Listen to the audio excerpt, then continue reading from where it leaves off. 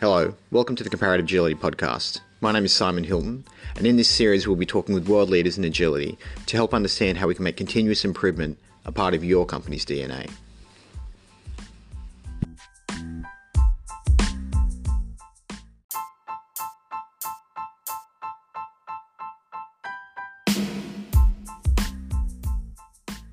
In this episode, I speak with Dr. Stephanie Puckett about the Agile Culture Code and how it can be used to drive transparency, collaboration, and empowerment within Agile teams.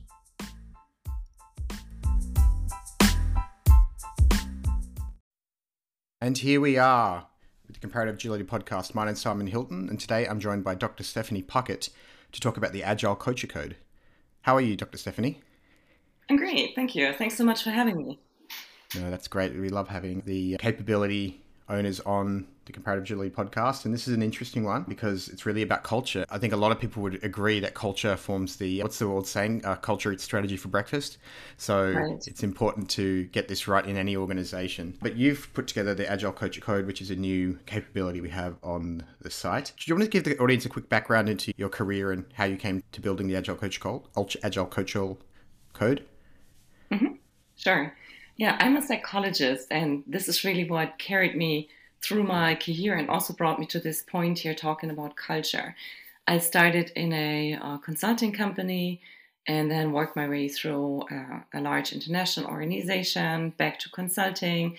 I owned my own business. I worked in Germany, where I'm from, Switzerland. I went to the US for a few years, had my own business there, and went back to Germany again in a consulting company. And now since about a year, I founded Psychology for Agility, trying to connect the dots and really use the experience I collected along the way, to form something that customers or clients can work with. I'm trying to translate really the insights we have in psychology into things that basically work in the business based on my experience and observations. A few years back, of course, like most of us who just are in the consulting business, we got addressed by clients asking for agility or agile leadership, and we gotta go with them. So I started really looking into it. What changed? What really has to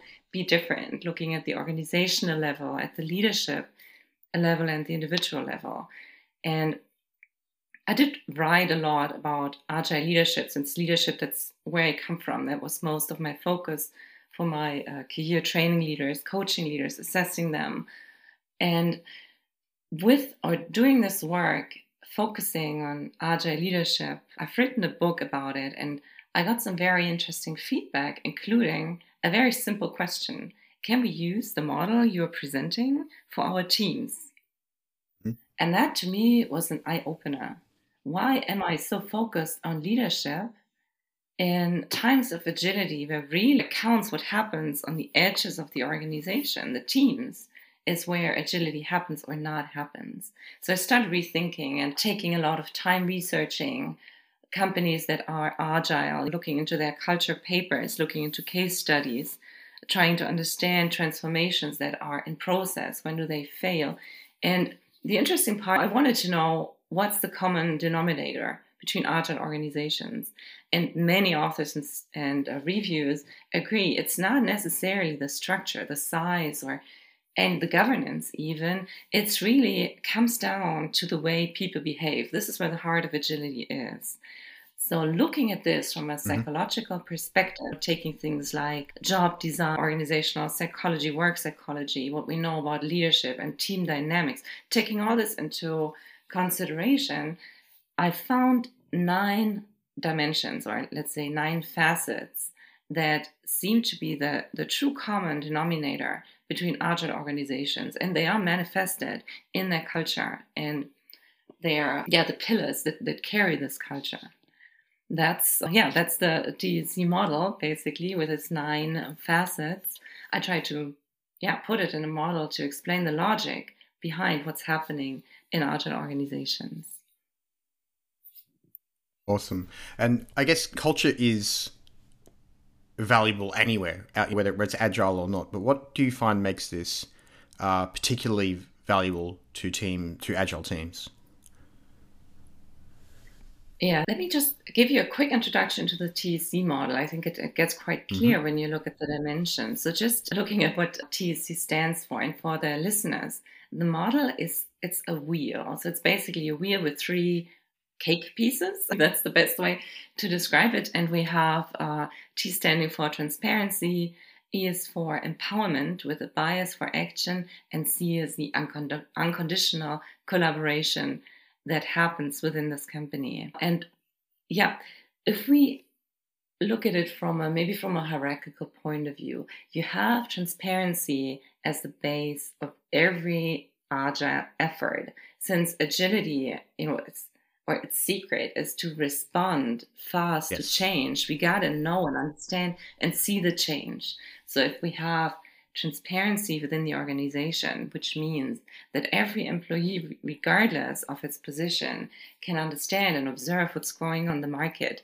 can listen to the customer, or at least gets the feedback from the customer, knows where the company stands, what's their strategy, what are our pain points, how do the financials look like, and I have all this information in front of me, I'm actually able to understand, to see trends, to set my own priorities, and to be able to react to the experience I make with the customer, knowing where my company is standing. So this transparency really enables information-based decision making. It's the base for everything. And I like to quote the former CEO of SAS Airlines, who said, without information, you cannot take responsibility. With information, you cannot avoid responsibility. That really hits home for me. If you want employees that are not only empowered, but to really take ownership and initiative, step up, you gotta make sure that they have the information, that they can connect with what's happening and take action. So transparency is the true base. That's something that I think a lot of people can really resonate with, especially having teams that just transferred to agility and make their first mistakes, fail with their own initiatives. Often it boils down to, you know what? There was no sufficient transparency. We didn't have all the information. Yep. We also didn't have a way to control how our efforts are doing, to monitor them. And all this is part of it. And that's why, and this is the big value of this model is transparency is really broken down within three facets. And very often we forgot one of the three, and that's enough to make our efforts fail. So transparency on the base, and then the consequence, if I have all the information and I can take decisions, I should be allowed to actually take them and follow through with them and see opportunities for improvement or change, that I can do it without having, an approval chain of 5 management layers trying to give their approval and, of course, add on their ideas to my initial ideas. Without this, I will be able to actually act quick and gather my own data and see how the market is resonating. So this kind of empowerment allows people and teams to take their own decisions. It also gives them freedom. Freedom means resources and time to experiment within their jobs, or to try something crazy, take time to work on ideas, or be creative. Just modify your own work environment as much as you can.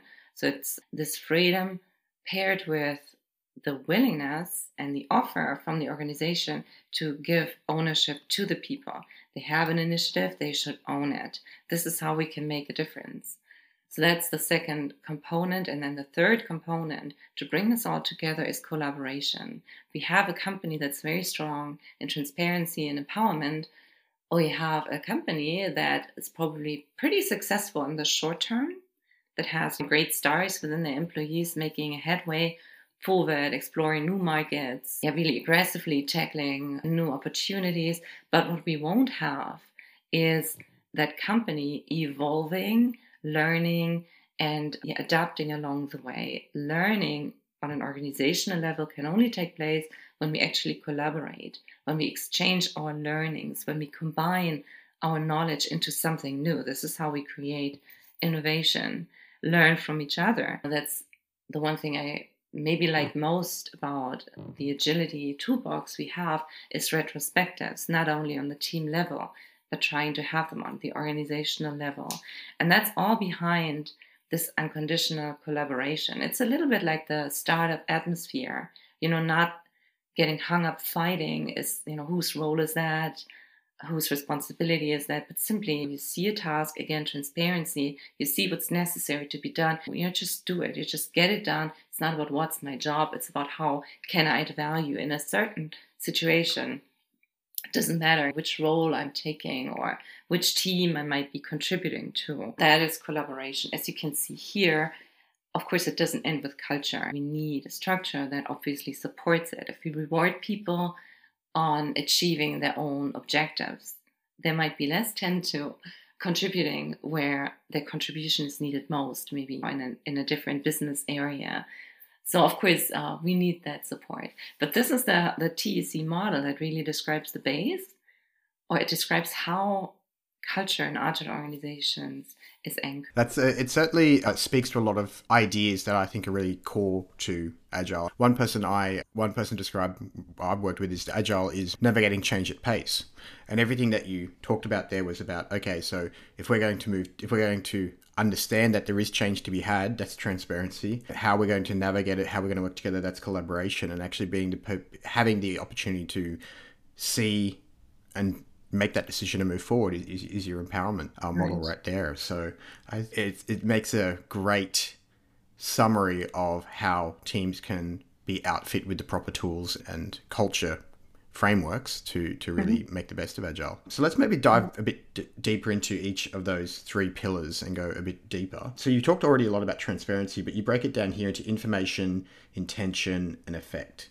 So can you be maybe information is obviously having access to information, as you pointed out before. Is that typically a problem from what you've seen in the teams you worked with? Yeah, interestingly enough, most of them would say, no, it's not a problem at all. We're pretty open here. We get our informations. But the question is, how do you get your information really? Are you waiting for your monthly briefing from management? What's going on? Do you have to rely on second-hand information? Let's say we made the organization, went through the effort, they did an NPS score review with their clients, and they have the results. How it usually happens.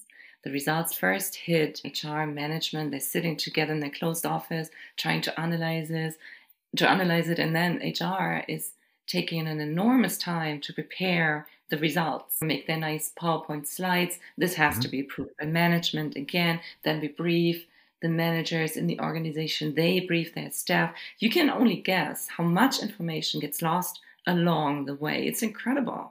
And most of all, we have this feedback right here, and the time where people on the edges of the organization that actually work with these customers and could make a difference hear it. 2 months for fast. That would be fast in a big organization. So is that transparency and information? It's absolutely not. Transparency and information would be, here's our results. There's the data. Guys, go ahead. Import them in Excel. Do your own calculations. Try to get your own insights. Let's talk about what we see. Let's look down to the item level, what customers to really respond to. It goes back to democratizing information. So letting people access it, but also letting people find out what kind of information do they need, what other sources are out there. There's a lot of things we don't see. The very simple thing would be subscription to a magazine that gives you regular insight, and share it. That's a very simple one. But you also have maybe networks you can join where you get hands-on information, what's going on with competition, what are the customers talking about. Today we have access to everything. So why don't we democratize this? Why don't we utilize it? And interesting enough, I find this fascinating. Looking at agile companies, we say they're really very easy weight in bureaucracy, not a lot of processes or structures, and yet looking into the way they gather information and make sure this information is actually taken into account. We have database decisions. They are incredibly structured. There's heavy processes ensuring that information is gathered and utilized. So when you get into this detail, you often find, okay, maybe we're information. Yes, there is some improvement areas we can see at this point. Yeah, it sounds simple, but actually it's not. I think you're spot on, and it's been in my experience in a lot of organizations as well, that the systems and information and the repositories themselves and the information within them aren't open by default. And that's a real problem when you have curious people and you want them to be curious because they're the people who are going to collaborate, all those kinds of things. So I guess it is a bit of empowerment as well. But I think it's important for everyone to realize that this isn't always the case in your organization. And it'd be a good idea to double click down on that, saying, if I wanted to access this piece of information, how would I do it? Maybe do a hallway test on that and say, hey, person X, how would you find information Y? And you'll quickly, I think, start to see that people either don't, there's two levels to this. One, they don't have the security access. They literally cannot log in and get to that because it's been locked out for them for some reason. Mm-hmm. But maybe even also the documentation doesn't exist to tell them where to find it. So there's a level there of, okay, maybe we need to write a wiki article to say, if you're interested in this customer data, go look at it for it over here. And creating those kind of meta kind of wayfinding information points inside the organization go a long way to allowing people to be self-sufficient and empowered. Yes, absolutely. Mm-hmm. Absolutely. Yeah. That's really behind it. I like to call for radical transparency. Companies like Netflix or so puts it on their flags to say that's what they strive for. And it absolutely makes sense because it also starts with the question, who knows what kind of information I need? Mm-hmm. Me working with a customer, me working in a very specialized area, my management does not know what information I really need to be able to improve or innovate in my job. And then you get this one aspect of transparency. We haven't even talked about transparency for intention. And this is, even if I have access to everything and I can make my own picture, how do I align myself with the organizational goals? I might be able to read a strategy paper or see the nice vision painted on the walls, but do I really understand what are the motives behind the decisions that are taken? Why do we have the strategy, not a different strategy? Why is every step the way it is? I need to understand the story behind the decisions that are taken. And this story, it's storytelling. It's also for yourself. If you want to engage with someone, you need support from someone. Do you really start telling the story? Here's my idea, and here's how this idea evolved. Here's what I was struggling with, and that's why I came up with this idea. Or here's where I still have doubts, but maybe you can find me or help me to find a better idea. Talking about our motives and our true intention. This is what gets people psychologically involved. This leads to psychological commitment. People start thinking with you, and they're committed. They're willing to help you. I think that's a facet that's really neglected in an organization. You can start making a difference. I like to work with this in teams. Let's say one or two of them start asking questions and start explaining their story behind an idea or behind a request. People, they get adapted to it. They see, oh, hold on, that's really cool. I see many more things now. My horizon is really open. I'll do the same thing. And next time someone is just going to, pass me on a project or a request, I will stop and ask to really understand where does that come from. It catalyzes a change in the way we work together. It's also a form of respect, taking the time to really involve and inform your colleagues. So that's intention. And then the third component of transparency is effect. This is, we quickly touched on this point. I have all the information, I start putting my own ideas together, and I start executing. Hopefully empowerment is actually given. Then how do I know I'm on the right way? Do I have to ask someone? Do I give my monthly report to management, see how they react to it? Or am I able, is it transparent? Can I see how did the customer react? How do they respond to, let's say, a tweak in the marketing campaign, or I made a little modification in the product I send out? How do the customer react to it? Do I have more complaints? How's the quality of feedback? So I need to be able to really have transparency and understanding what impact does my work do. And that goes beyond that. If I understand the impact of my work, this is what really gives me purpose, what makes my work fulfilling and motivating. If I know exactly, if I, for example, just do something for a colleague or submit information to a colleague, the way I do it might make a huge difference for my colleague to pick up the work and utilize it. And knowing this, getting a quick feedback and response saying, hey, you know what, the way you prepared the data for me, this has really made a huge difference for me. I saw connections I haven't seen before. Or simply enabling like the service team to act much faster if I submit different information from my sales contact with the client, things like that, understanding how we interlocked in the system where the contact points and making sure there's feedback flowing from point A to point B and back. This really gives us also the motivation we need to feel we're making a difference, where our work is important and we personally can make this difference if we want. And this all is transparency. It's a pretty broad topic, and you start diving into it and you see we might have not paid a lot of attention to transparency with the impact and effects of our work. Let's get this going. What do we need to increase transparency here? That's why I'm working with this tool. So you see, that's about just looking at transparency, what's hidden behind those three facets. And I think it's important to re-underline, because I think you have said before that it all sits on transparency, but there's often this situation of you don't know what you don't know. Oh yeah, everything's fine, but you didn't know that there's all of this meaning and value and all these things, but you just it was never transparent, I guess that's the right word for it. But moving into collaboration, I can see a lot of the things that you were talking about there, being able to effectively exchange, contribute. Well, the three parts you've got here, the facets are exchange, contribute, and learning. And this really speaks to me about working with others, being able to exchange kind of information, tasks, all those kinds of things, but then contribute to an outcome. Can you tell us more about collaboration? Mm-hmm.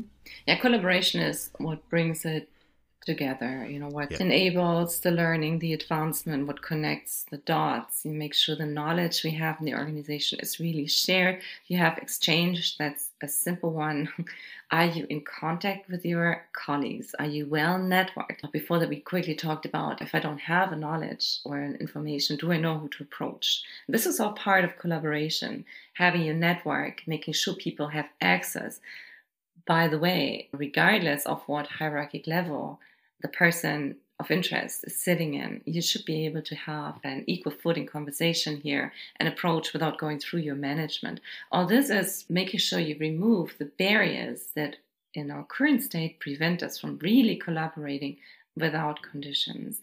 Also dedicating time for it. Making sure your team has dedicated time also for networking, simply to meet other teams or other individuals within the company. That, yes, there are resources you gotta give them. You have to give them this time, but that's also showing them it's important, it's valuable, and it will pay off in future. Making our conversation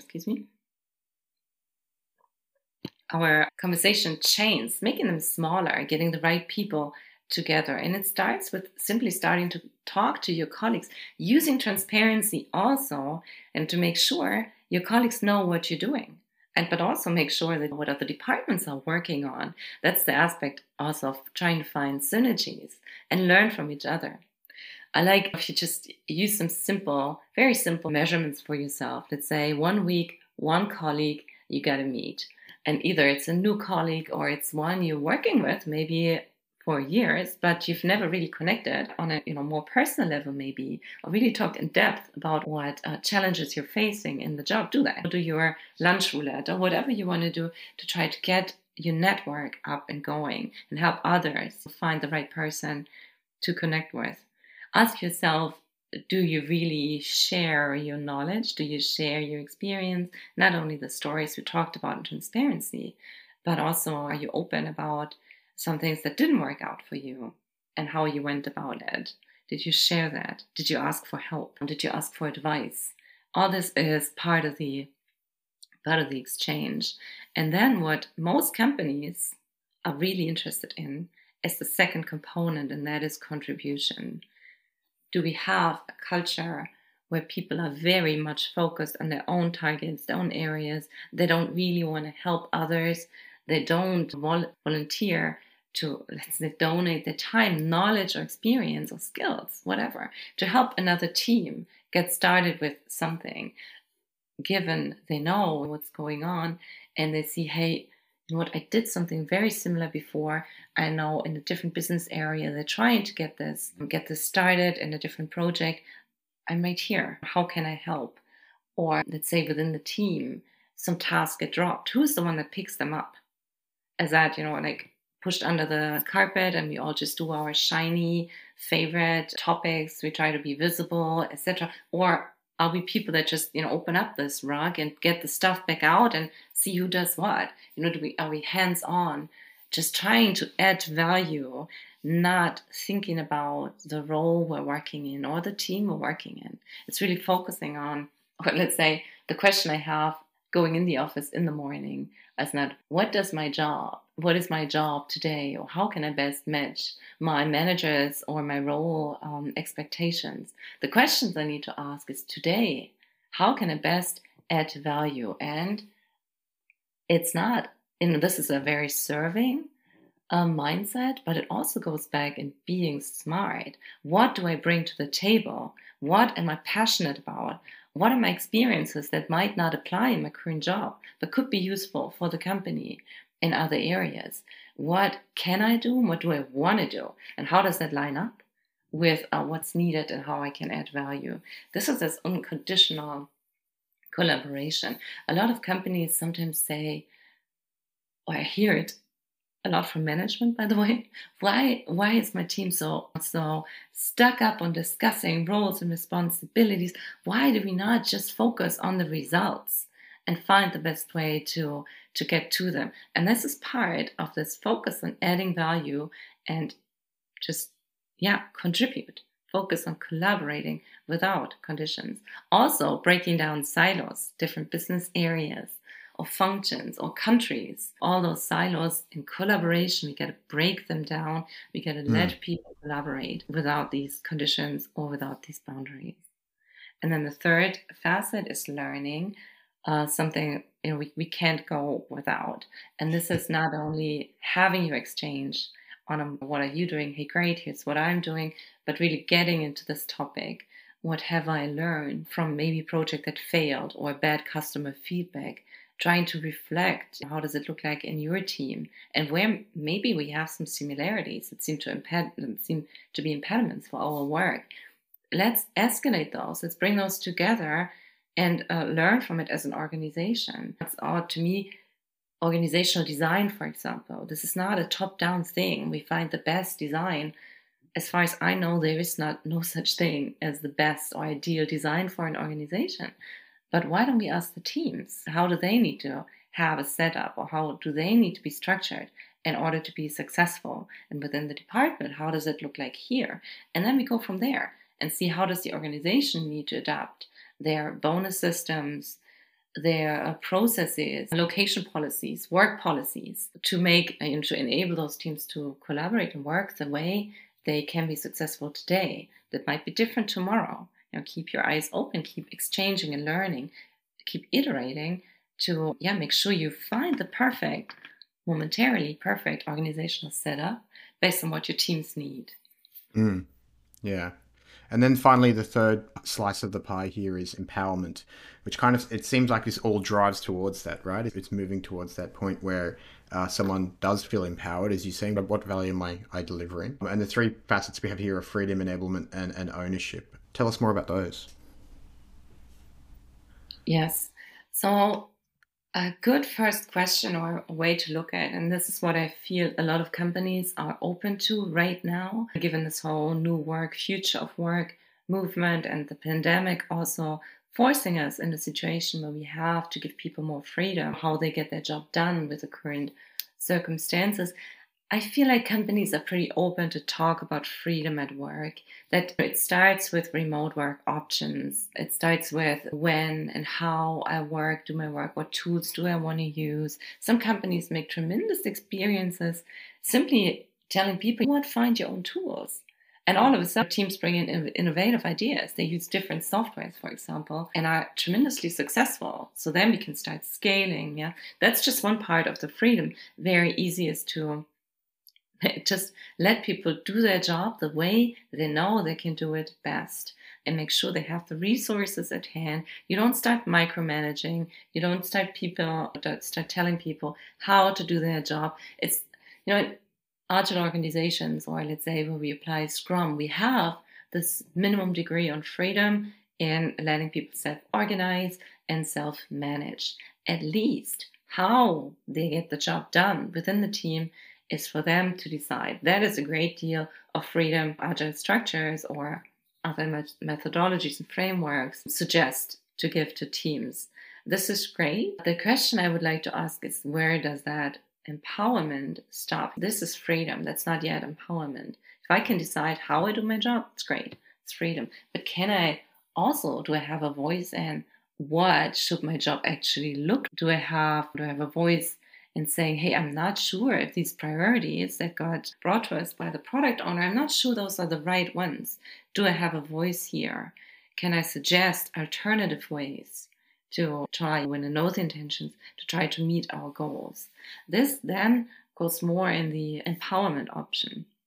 What I like to challenge, though, with the whole freedom thing is a lot of people do not know what freedom they have. They can tell you things, but when you ask them, okay, so when was the last time you actually hit the wall? You actually pushed too hard on your boundaries. This is when you understand, where does your freedom end? If you never got backfired, if you never really pushed too hard on something, you don't know how far you can go.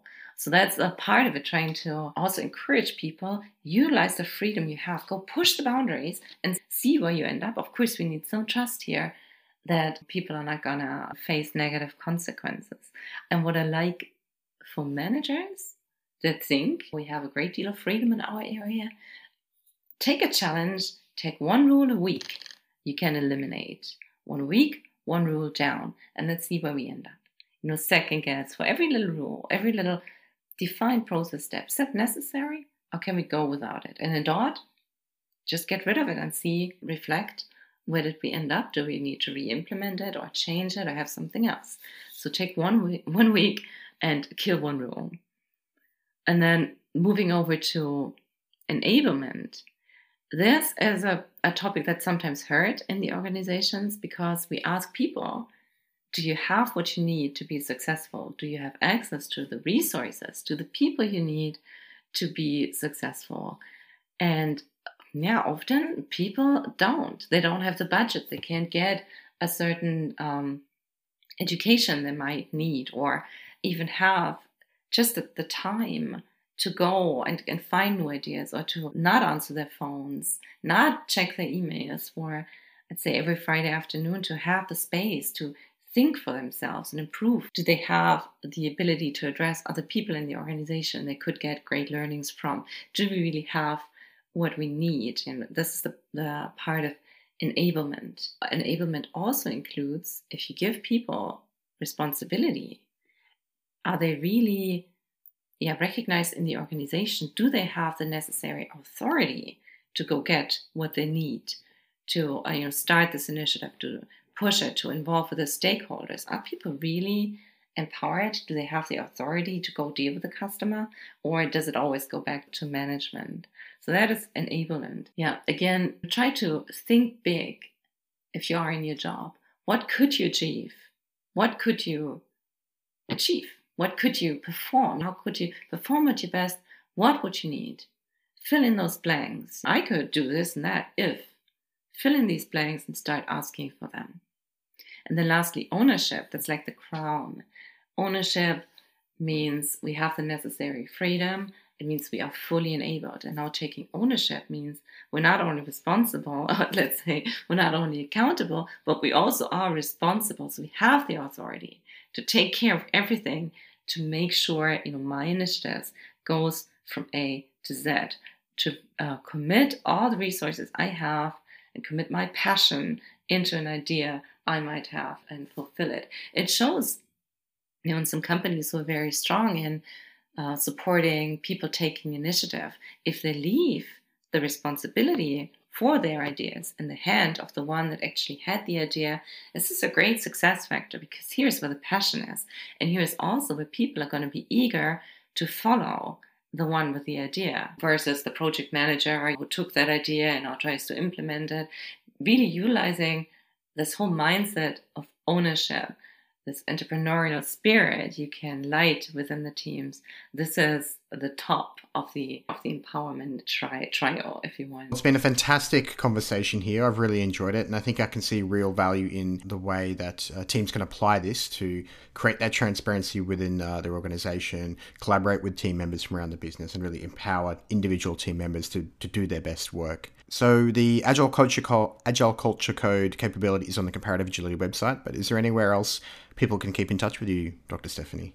Yes, absolutely. So go visit my webpage. It's psychologyforagility.com. You use the number 4 to make it more simple. Reach out to me. You find me on LinkedIn. You find me on Twitter. So yeah, go ahead, connect. I'd love to hear from you. I'd love to also hear more how this model is applied or what you think about it from different corners of the world. That's always the most fascinating point for me to see how does it work in Singapore or how does it work in Australia. Yeah, just reach out to me, visit my website and connect. Thank you so much and have a great day. You too. Thank you. Bye-bye.